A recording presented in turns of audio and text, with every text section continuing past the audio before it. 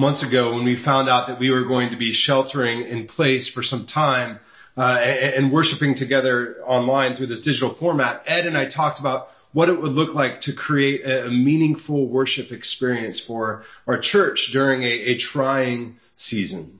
Now, I don't think we had any idea about how long we'd be putting together these services. We just kind of started by taking it week by week.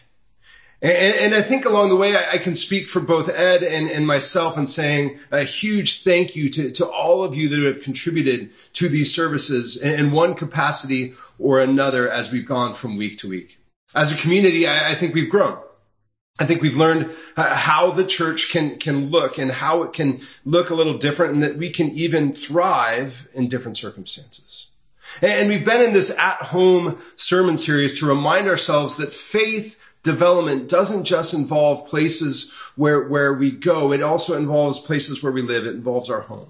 So for so much of history, transformation and spiritual growth, it started in the home, both collectively for the early church community and personally. So the church isn't a building or a specific place. It's a people who are committed to following Jesus together in a world that's constantly changing. And our world is definitely constantly changing right now.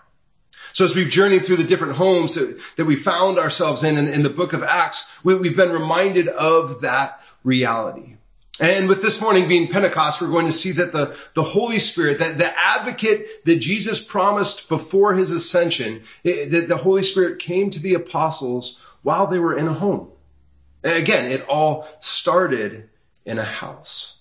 So hear these words from Luke, starting in Acts chapter 2. When the day came of Pentecost arrived, they were all together in one place. And suddenly there came from heaven a sound like a mighty rushing wind, and it filled the entire house where they were sitting. And divided tongues of fire appeared to them and rested on each of them.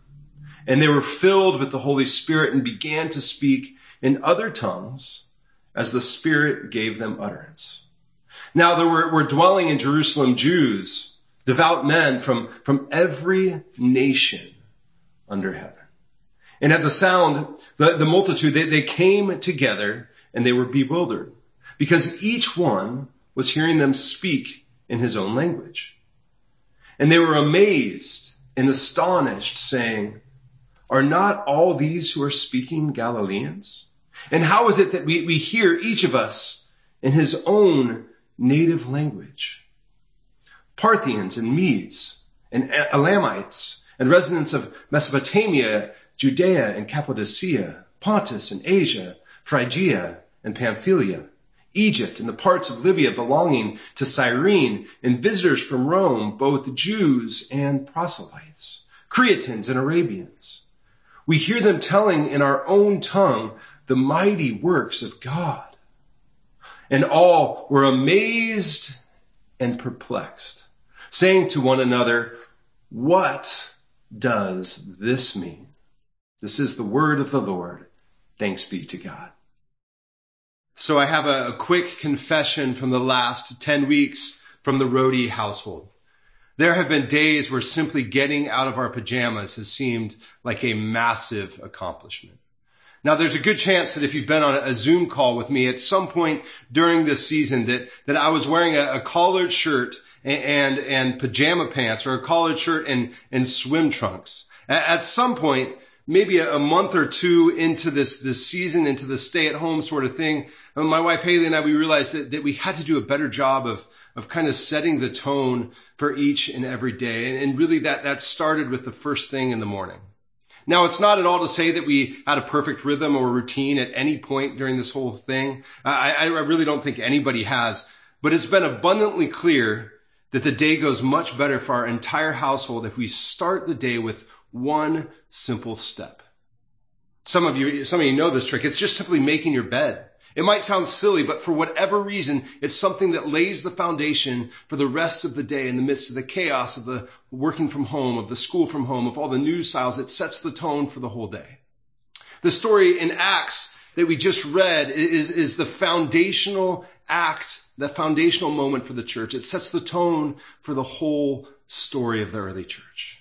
The image of the birth of the church, it mirrors the picture that's painted at the beginning of Genesis. So as we read earlier, Genesis begins with this kind of empty and complete void space. And then the Spirit of God hovers over the water, and God begins to create.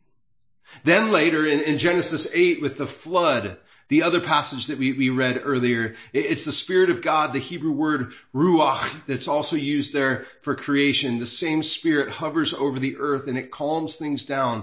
Restoration begins. So as the apostles, they sit in the house in Jerusalem lamenting what's wrong with the world and looking forward to whatever was coming, but not quite sure. They would have been familiar with the imagery of the Hebrew scripture. On one hand, when the Holy Spirit comes into their house and begins to create and restore, it was unlike anything they had ever experienced. But on the other hand, it wasn't completely foreign. They would have heard the stories of the Spirit of God showing up like a rushing wind. Their parents, their grandparents, they would have told them those stories from one generation to the next. In Acts, the restoration of God's people and the creation of the church, it starts in a home in Jerusalem. Now today, in this season, this COVID-19 season that we're all in, I believe restoration and creation begins in the home as well. Earlier this week, I was talking with a friend about how, as this season drags on, division and brokenness, it just seems to find a way to seep into our society each and every day. Whether it's conversations about opening up our society and how they turn into personal attacks, or whether it's twisting information to fit one's own narrative, or whether it's the blatant attacks of racism that have led to the deaths of multiple young black men in the last few weeks. There is a lot of pain right now, a lot of hurt, plenty of reminders that all is not right in the world. Now, in the world of Reformed theology where the Presbyterian Church sits, we have this phrase that kind of defines the brokenness and division in the world. It's called total depravity. It's the idea that we're all sinful. So we can't turn our backs on our own stuff. We can't run away from it all as much as we might want to. Now, it's not at all an excuse for our actions, not at all, but it should lead us to be honest with our own prejudices, honest with our own stances, and honest with our own stories. And hopefully, as we kind of hold that mirror up to ourselves, recognizing our own need for grace and mercy, we start to see the image of God in every person that we encounter. Now, it's in those moments that we can kind of begin to create and restore, to be a part of what God is doing in the world through the Holy Spirit. And the story in Acts reminds us that all starts in the home. Now, in the first century, where this all happened, Palestinian Jews, they would have spoken Aramaic, some would have known Hebrew and some Latin as well. And because of what Alexander the Great had done 400 years earlier, Greek was kind of the common international language. So the crowds around that house in Jerusalem, they probably would have expected Greek or maybe even Aramaic. But Luke tells us that they're amazed and perplexed because they hear the gospel spoken in their native tongue. Now we don't know exactly what the apostles said, but we do know that it was like a rush of mighty wind. And later Peter explains that everything that was happening was a part of God's plan. So the restoration and creation that comes through the Spirit changed the apostles, and it also caused all who were around them to pay attention, to ask questions. Now, whenever I read this Pentecost story, I always think about today's church. And I wonder if we're living, if we're acting, if we're preaching the gospel in a way that causes our neighbors to turn and pay attention for the right reasons. Are we open to questions?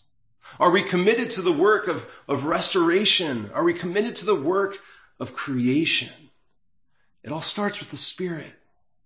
And it's not just about Sunday morning or what we do when we open our sanctuaries or when we're on our church campus. It's about what we do when we are at home, when we are in our neighborhoods, when we are at the grocery stores, when we are everywhere that we go.